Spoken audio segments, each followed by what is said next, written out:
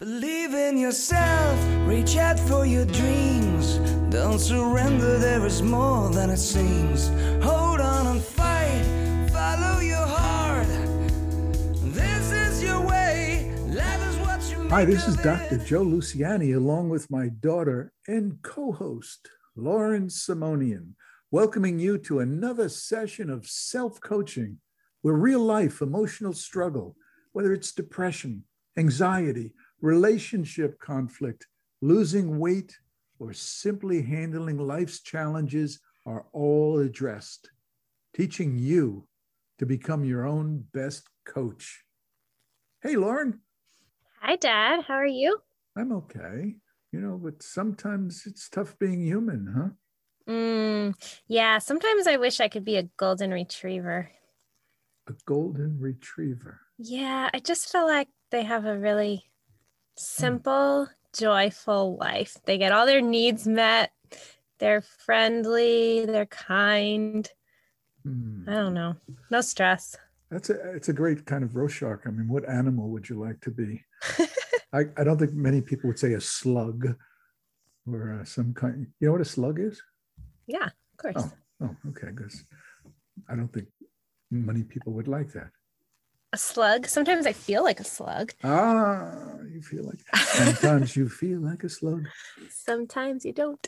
Well, I think I would like something with wings. I would like to fly.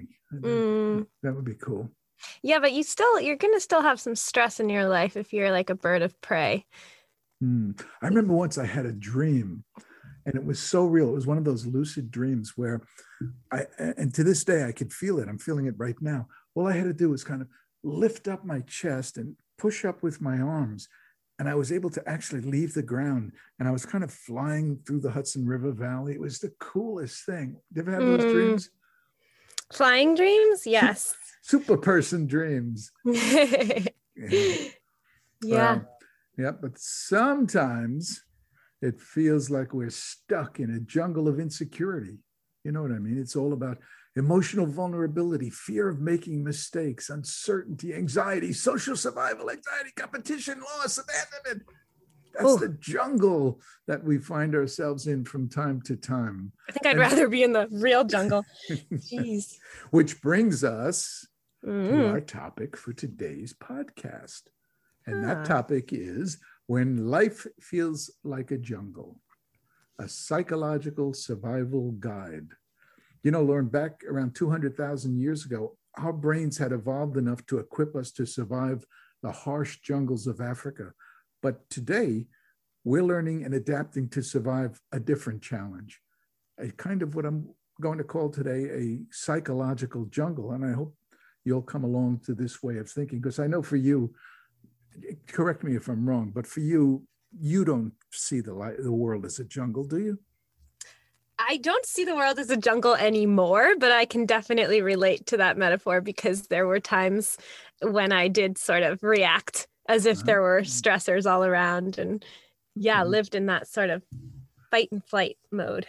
All right. So maybe this song I'm going to play a few bars will remind you of exactly where you stand, either in the jungle or not in the jungle. Are you ready? Oh, I am ready. Here we go.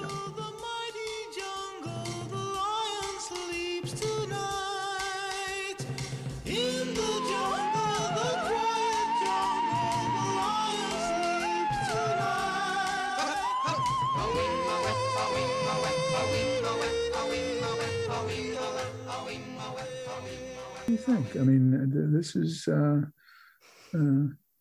pretty scary stuff, right? I guess so, except for the fact that the lion is sleeping in this song, so it should be okay. Well, what do you think that means? How do we apply that? If the lion is asleep, I mean, are there lions in our lives? Well, I guess if we were to talk about the modern psychological jungle, then there are probably a ton of sleeping lions all over the place, like stressors from work, oh gosh.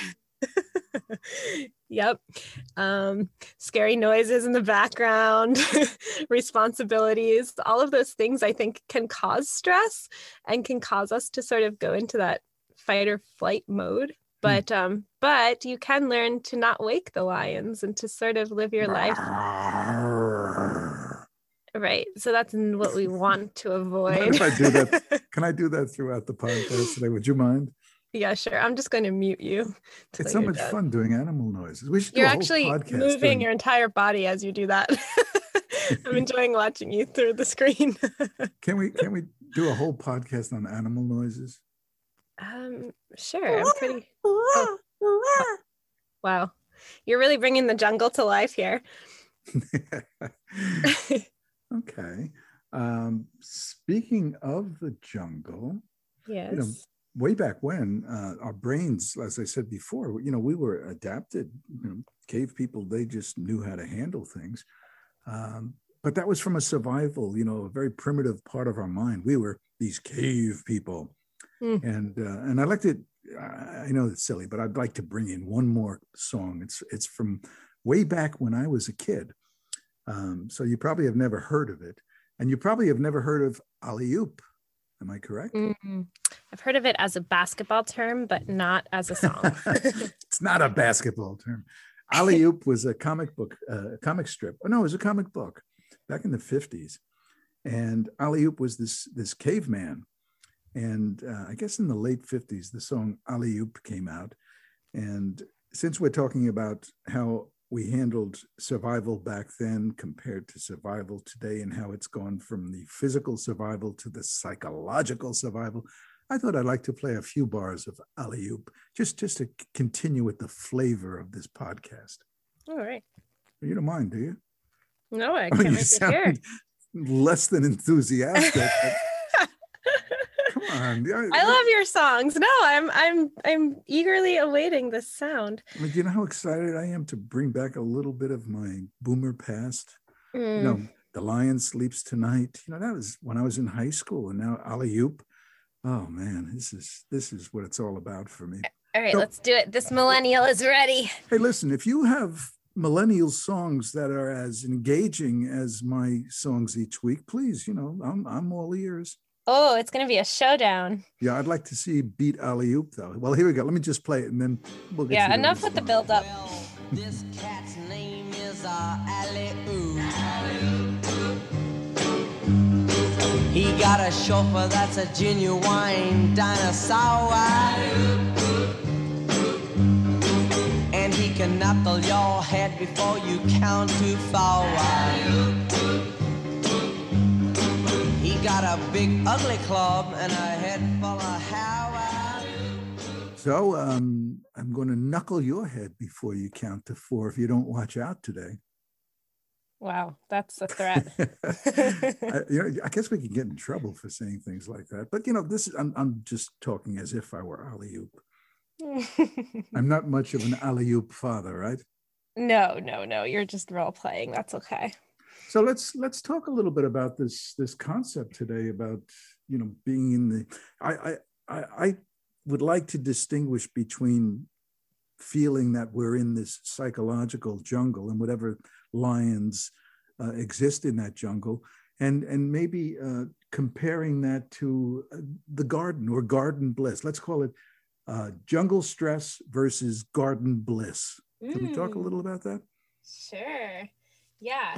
I think it really is that state of survival, which is what kind of happens when you're a cave person in the jungle, which is the way our brains were evolved. And so we do have the tendency to sometimes revert to that way of being, which is to kind of experience that fight or flight sensation. And it might not even be, you know, full on physical reaction, but if your brain is feeling overly stressed, which is a product of today's crazy world, you kind of are living in that survival mode. So you can be there without even totally realizing it. If your day-to-day life is filled with stress and responsibility and there's no time for joy or relaxation, then you really are functioning from more of like the primitive part of the brain, even though you might be accomplishing your tasks and elevating your experience, but you're not actually reaping the benefits of the joy of being human. Yeah, reaping the benefits. I mean, that's important. you know, I always look at, life itself, time. Time's a funny thing. I mean, it's just an abstraction. What is time? We all have just so much time. I always imagine like we're on a ride, on a carnival ride, and everyone and everything in our universe right now, in this moment, we're all on this ride together, which kind of joins us together, which is kind of a nice image. So we're all on this ride, and we all at one point will get off the ride, and we've got to enjoy that ride. It's not like we're standing in line waiting to get on the ride, and it's not like the ride is over. We're on the ride. This is our ride existence right now. It's exhilarating. Yeah, it's true. And you're kind of a spontaneous person, always were. Remember last week's podcast that you were designated as Saturday Night at the Bijou by your kindergarten teacher? Yes. Yeah, spontaneity is your middle name. Yeah, I think spontaneity comes with a level of trust. And I was lucky enough to have like a divine childhood. So I had innate trust. Whoa. Divine.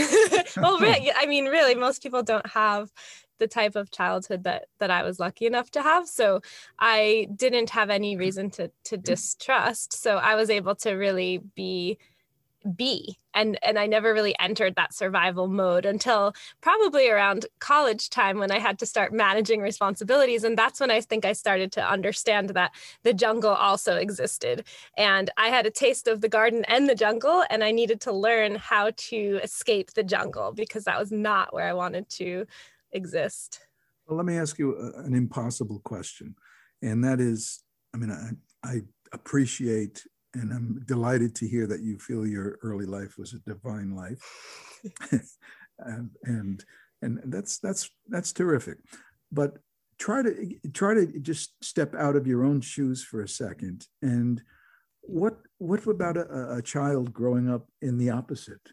Not a divine life, but a life that is typified by a jungle life. Dysfunctional parents, alcoholism, drugs, all those kind of crazy, terrible, horrible things that children do unfortunately grow up in. Mm-hmm.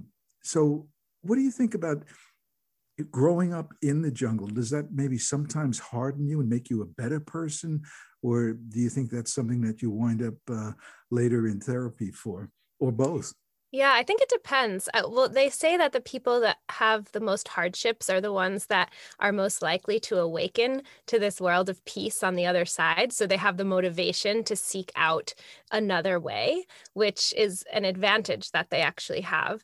But also, if they don't get to that point of seeking for more, I think there's an innate tendency to focus on danger because they've had to do that in order to survive. And so when you're focusing so much on danger, you miss opportunity, and it's difficult to see solutions, to take risks, to be spontaneous. And I think that when somebody's living in that state of survival, it kind of leads to this attack or retreat sort of mentality. So you're either going to be aggressive towards something or you're going to shy away.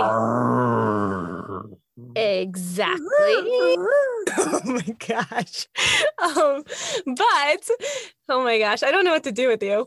The antithesis of that, like once you can rise above the survival mode, you can find more connection, like a way to communicate and embrace life as opposed to trying to attack it or retreat from it. So I think that, for all people, but especially people that have experienced hardships, understanding that there is another way. I think understanding that there's another way is a profound, acknowledgement, because basically it's when you don't have that perspective that there's another way, you're trapped, you're a victim. And a victim by definition is someone who feels powerless. There's always another way, right? Mm-hmm. So let me ask you a very important question. Can we expect to ever really escape the jungle aspects of life? Is that a realistic expectation? Do you think people are saying, until I have that perfected life, I won't be happy? Can we ever really expect to escape the jungle? I think we can expect to escape the jungle. I don't know that we can escape the lions or the tigers or whatever is sort of creeping in and around, but right. But we can learn to deal with it, as I'm learning to deal with your explosive animal noises. You can't eliminate the challenges. A dental appointment, a bill that didn't get paid, a bounced check. These are like nodes. And what you have to do is you have to live in between those nodes.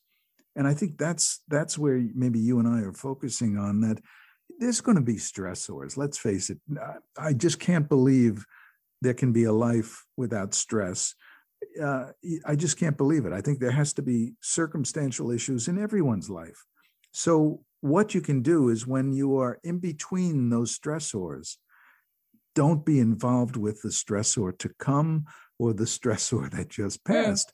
But all too often, when we're in between circumstantial stressors, of course, we forget, and we're more or less keeping the stressors alive when they don't need to be. And obviously, there are certain stressors you cannot escape. But in typical everyday life, stress comes, stress goes. Same with challenges and bills and dental and doctor appointments. All that stuff comes and goes. What are we doing in between those nodes? Mm-hmm. Yeah. And they say it's not so much what happens to you, but how you react to what happens to you. Exactly. So while I agree that stress is unavoidable, we don't necessarily have to look at it as stress. I know some people that when they're most busy and they're most taxed, they actually use it as an opportunity to notice their own. They almost play a game with themselves. Like, how can I make this fun, even though it doesn't feel that way? Yeah. Or how can I find moments in this crazy experience I'm having to find moments of gratitude, moments of joy?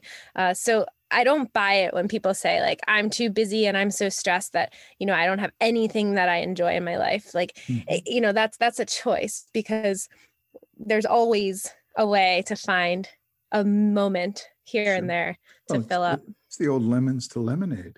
I always say, when you have, everyone has a glass half full, half empty.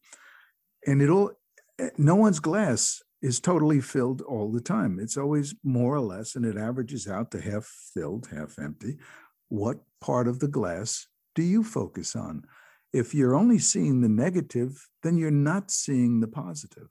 Mm-hmm. So it really is important when someone gets into that negative place, that mindset where you become just totally absorbed by the darkness of your life. Those are times where you've lost the perspective that there are other options, that there is another part of that glass that's half empty. You're just not looking at it.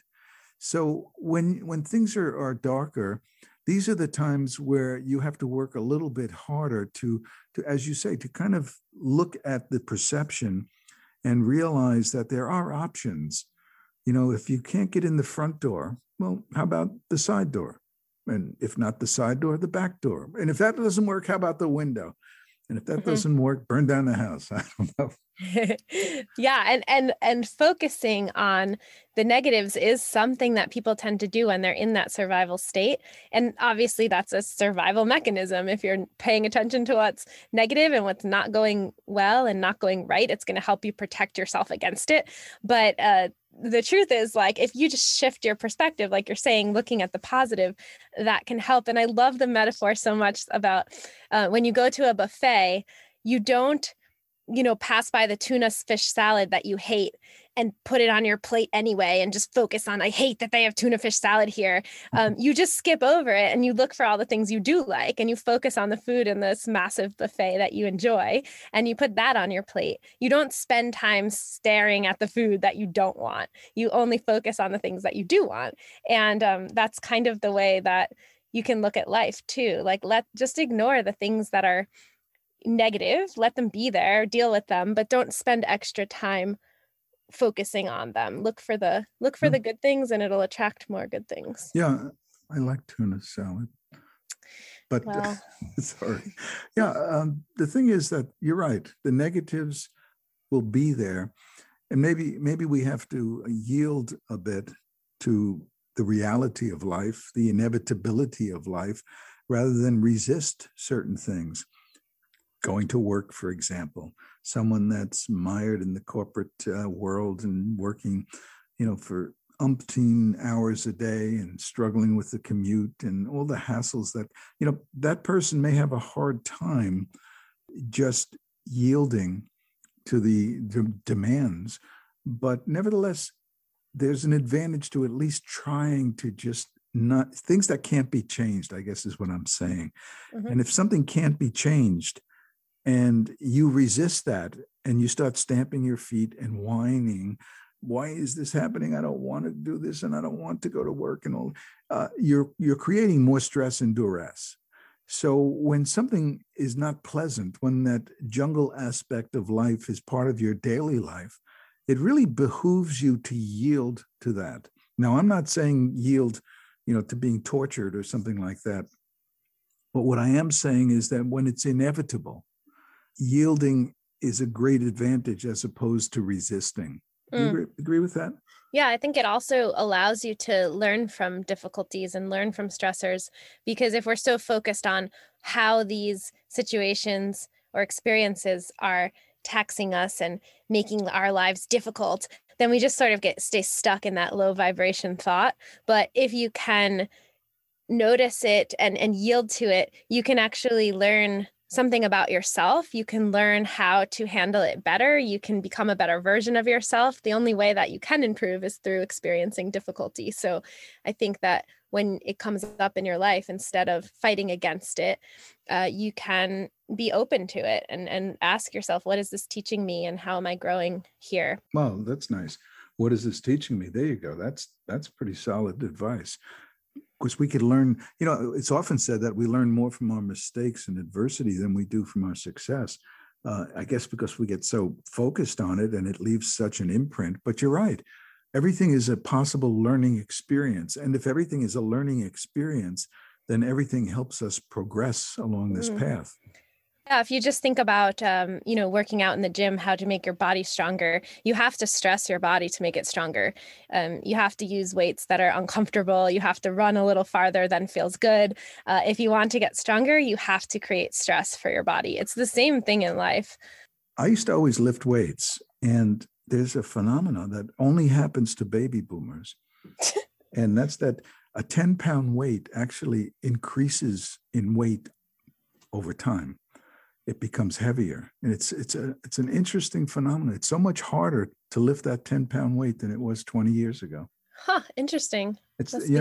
I think maybe the ozone or something gets piled up on it and just increases the weight load of it or something. Must be a glitch in the physics system somewhere. So, when that jungle is and we hear all around us, all those things that are threatening, sometimes it's important to just tune out the outside noise. So let's talk a little bit about the noise of our lives, those things that create havoc, the noise, everything from, watching negative TV, getting ourselves stressed. What kind of noise do people fall prey to? Those things that tend to hurt us, bring us down.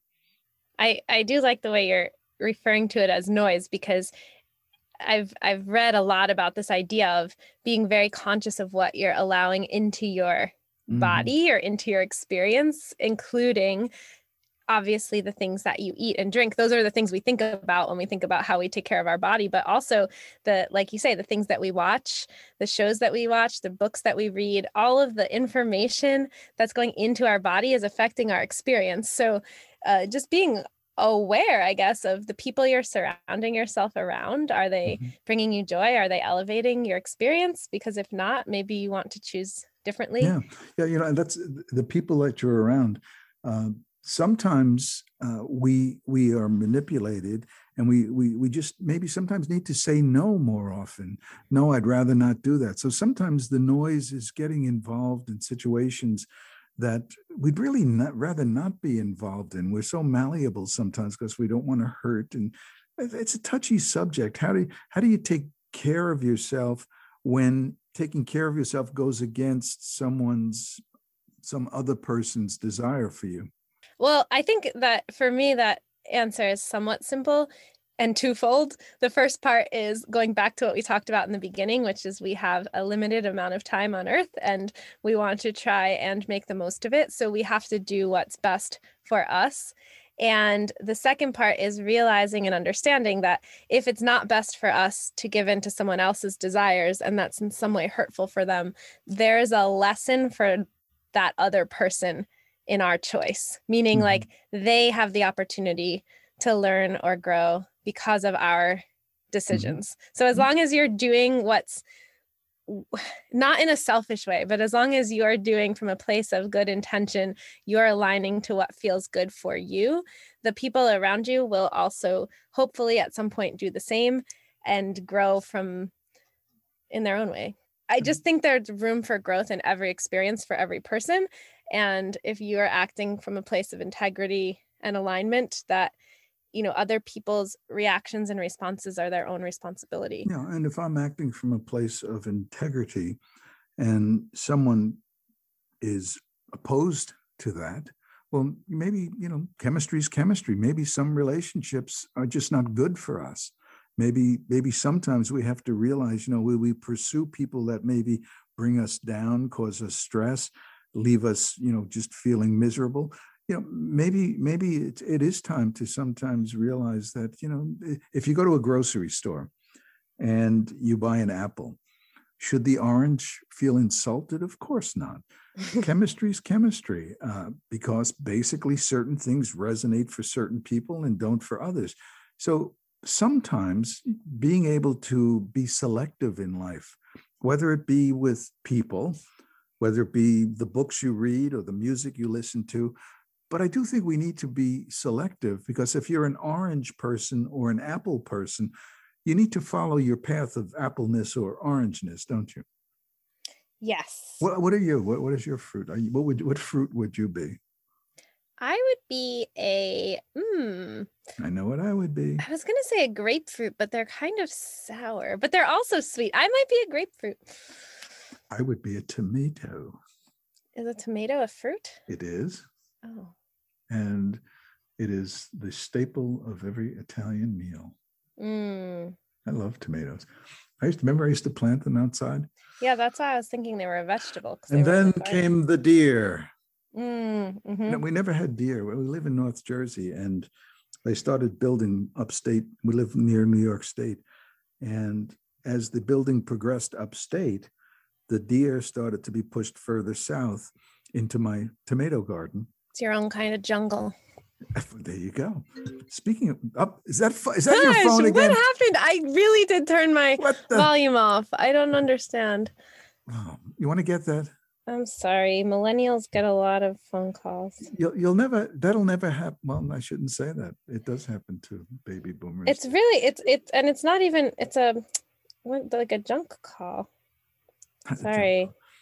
Do you think baby boomers are trying too hard to be millennial-like? And you, being the consummate millennial with those two thumbs going, you text faster than I talk. I mean, it's just crazy. What were we just talking? By the way, speaking of animals, the deer that came down and consumed my fruit. Yeah. We've had 2 times where a black bear walked down the center of the street, and this is right. Suburbia here, and the police car was going around. Do not leave your home. Stay inside. You know what the first thing I did? I grabbed my camera and ran to the bear. Of course. I've got a great picture of that bear, I'll tell you. You obviously don't live in survival mode since you went seeking the danger. Well, I just wanted a picture. I know. And I had a telephoto lens, so, it wasn't anything crazy. What about but do you know, sorry, I was just going to say, because that's an interesting point. Like, if you really do live in the state of survival mode, it's really difficult to take risks, right? Because chemically speaking, your brain is trying to restrict you, to hold you back, to protect you. So just generally in life, I think people that are able to take risks are able to find more opportunities and find more joy. But like you chasing after the bear, you got a great picture. But if you're living in a state of survival, you are typically unable to get outside of your comfort zone. It's just like you can't manage the fear around it. It's interesting. What you're saying, when you're in in that survival mode, the psychological survival mode, not the physical survival mode, our thinking, suffers. I mean, actually, the actual IQ drops. I think it's 20 to 30%. That's called the fuzzy mind. You're not thinking the same way because that cortisol and all those fight flight chemicals are going on. So when you're caught up in the intensity of sometimes some of those jungle experiences, not a great time to make big decisions. It's True. And the other problem too is it affects the part of your brain, the creative center. So when you're in that state, it's hard for you to imagine solutions to your problem. So it's hard to get out of whatever feels stuck. Yeah. You can't see. And that's when you can't see the forest for the trees. We have a lot of nature metaphors today. When you cannot, and we had a debate a couple of weeks ago whether it's the forest for the trees. You were right. You were right. It's the one that doesn't sound natural to me. Mom and I thought it was you can't see the forest through the trees, right. But you are correct. You can't see the forest for the trees, which I just don't understand. Makes very little sense, but it is the way it goes. So, just living our lives. I love the story of St. Francis of Assisi, who was hoeing his garden before the deer and the bear arrived. And a neighbor came by and said, "What would you do if the world were to end today?" And St. Francis hit him over the head with the hoe. No, that's not what he did.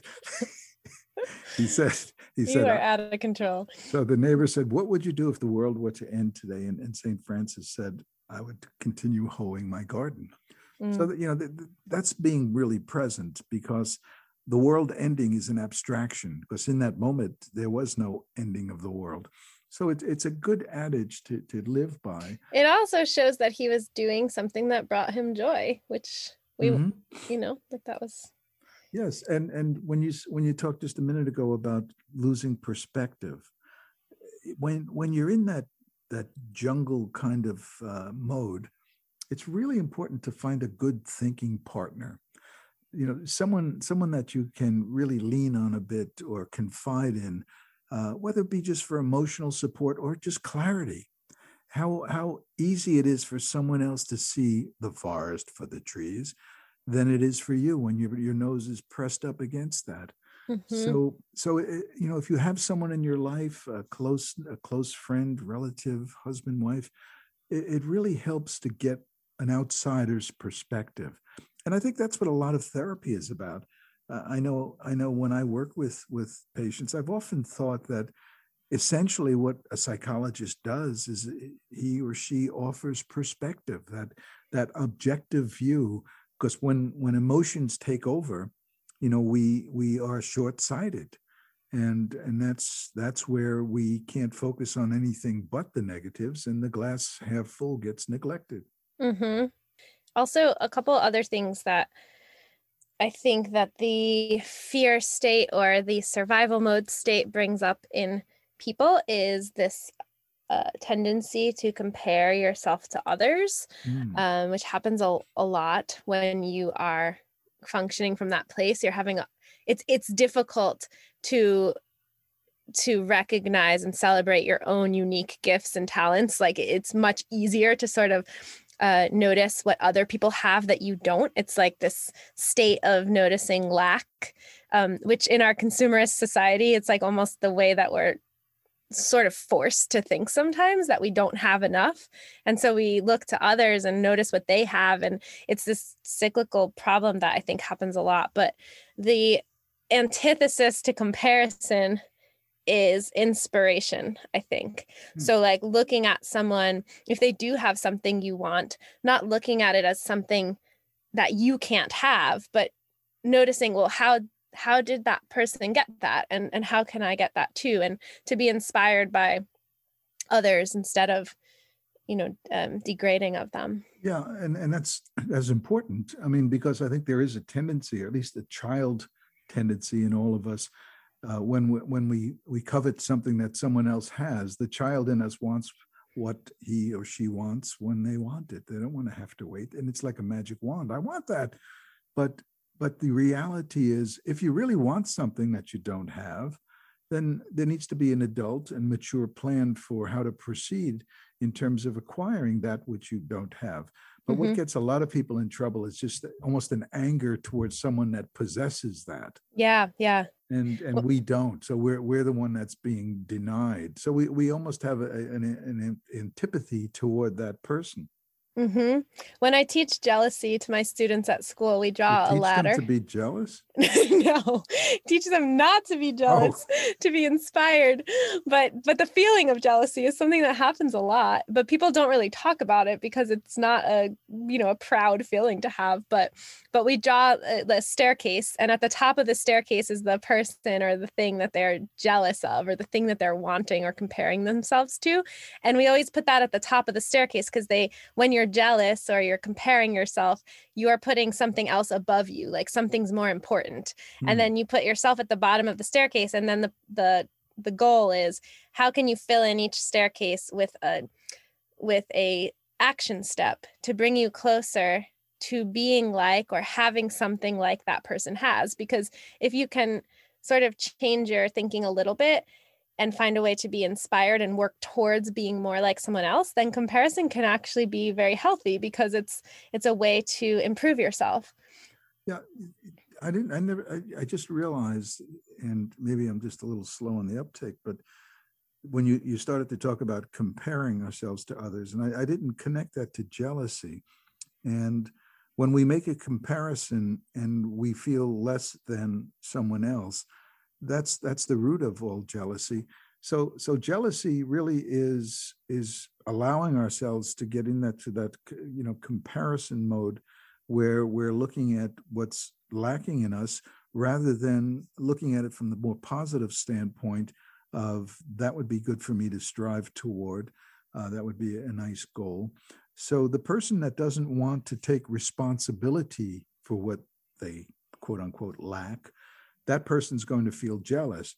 The person that sees, comparatively speaking, in someone else a goal worth aspiring toward and takes a mature approach towards, well, what can I do to obtain that myself? Well, that seems to me like a very high level functioning person.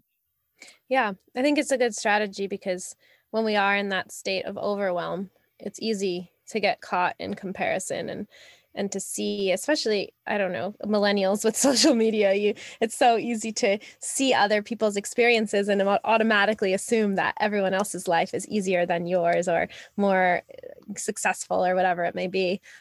But, not falling into the trap of comparison is very important so that you don't perpetuate the feelings of lack. Yeah. Social media, every time you say that, I just, it's the curse of a baby boomer. I look back to when I was in college and Mom and I were going out and, you'd send a letter, it would take 3 days to get to her. And then if I were lucky, she would answer and 3 days later it would come back. So a whole week goes by. That was the speed of our social media of the time. And yet, we didn't know what we didn't know. Now you guys are instantaneous. It's part of a new jungle. There is a shadow side to most things in life. Yeah. There was a shadow side to sending a letter by mail, snail mail. And there's a shadow side to instantaneous social media and emails. And for me, the shadow side of all of this is that my life, there was so much more time available. I can't deny myself my emails and my computer blogging and all that stuff. I'm kind of a boomer wannabe millennial, and I'm trapped in that world now. So I'm learning something from this podcast, and I have to really reflect on: am I really trapped, or am I allowing my entrapment to persist? And if so, and I guarantee you, I'm going to start working on that concept. Because, as you say, it's all about perception. And if I'm wanting more time, then wah. What are you going to do about it, Joe? Yeah, that's true. Oh, by the way, while we're talking, do you know what time it is? Speaking of time, yes, is it pep talk time? It's pep talk. Yeah. It's self-coaching pep talk. Hey. And today's not let's start this up. It's self-coaching pep talk time. And today's not a good day. I have to go to work. I have to do the bills. Before you resign yourself to just getting through another day, recognize what you're doing. For starters, you're conceding that today won't be an opportunity for anything worthwhile. We call this a self-fulfilling prophecy. What you tell yourself and what you believe is what you become. So stop prejudicing yourself with a short-sighted, pessimistic attitude, and instead open yourself up to the awareness that every day, in spite of your whining, is an opportunity, an adventure. And the truth is, you don't know what may be around the next corner. And as the saying goes, when the pupil is ready, the teacher appears. Wow. I get a little too exuberant there? No, I thought you were really crying at first. I was like trying to figure out why today wasn't a good day. It's not a good day. But it was all part of the act. So today's a good podcast. Yeah, I think so. I think so. Here we go to my favorite part of our podcast. Lauren? Oh, gosh. Why do I never think about this ahead of time? I know. I've been wondering the same thing. Lauren, do you have any closing remarks? You know what? I do, actually. Oh. My closing remark is that I feel like I go into survival mode when I get put on the spot. Like, do you have any closing remarks? Because I feel like I'm supposed to say something really potent and powerful, and I don't. And so I often freeze. And that happens to me sometimes in life too. And I feel like I'm supposed to perform without like a natural flow. So I would just, my closing remarks are that I think that your brain and body can go like in and out of both survival mode and not survival mode, like in the jungle and in the garden, yes, like we said earlier. And I think having awareness around that is really most important, because when you realize you're in the jungle, you can use the tools to get yourself out. But if you don't realize you're there, then you're stuck. Fantastic. Is that good? That's fantastic. I mean, not is that good? Does that make sense? No, it's bad. Oh, so I have my own last word today. I'm sure you do. And actually, which is not typical for me, but I'm going to read something. Mm-hmm. And it's just 2 verses from a poem by Rose Milligan. It happens to be one of my favorite poems on earth. And if you haven't heard this poem, please Google it. It's called Dust If You Must. And I'm just going to read the last 2 stanzas. Dust if you must, but there's a world out there, with the sun in your eyes and the wind in your hair, a flutter of snow, a shower of rain. This day will not come around again. Dust if you must, but bear in mind, old age will come and it's not kind. And when you go, and go you must, you yourself will make more dust. I hate that last stanza. Well, the point is, hey guys, if you're compulsively living your life, you'd better take heed, because the ride eventually ends. And I know that's a dark way to end this podcast, but hopefully it is an inspiration to dive into life today, this moment. And like Saint Francis, pick up that hoe and, let's just get getting those tomatoes out. Okay? I know it was a little dark. You probably want me to delete that, right? No, you can leave it. It's just like a bummer. Wah, wah, wah. Hey, you can't end every podcast on a high note. Well, you kind of can when you have a positivity podcast. So from now on, people, dust if you must. No dusting over here. So anyway, and visit our website, selfcoaching.net, where you can learn more about our self-coaching philosophy. And while you're there, check out my latest #1 best-selling book, Unlearning Anxiety and Depression, the 4-step self-coaching program to reclaim your life. So until next time, remember that being victimized by emotional struggle is not an option. By definition, victims are powerless, and you are not powerless. So remember, everything is hard until you make it simple. So join Lauren and me every week. And let's make it simple together. Reach out for your dreams. Don't surrender, there is more than it seems. Hold on and fight. Follow your heart.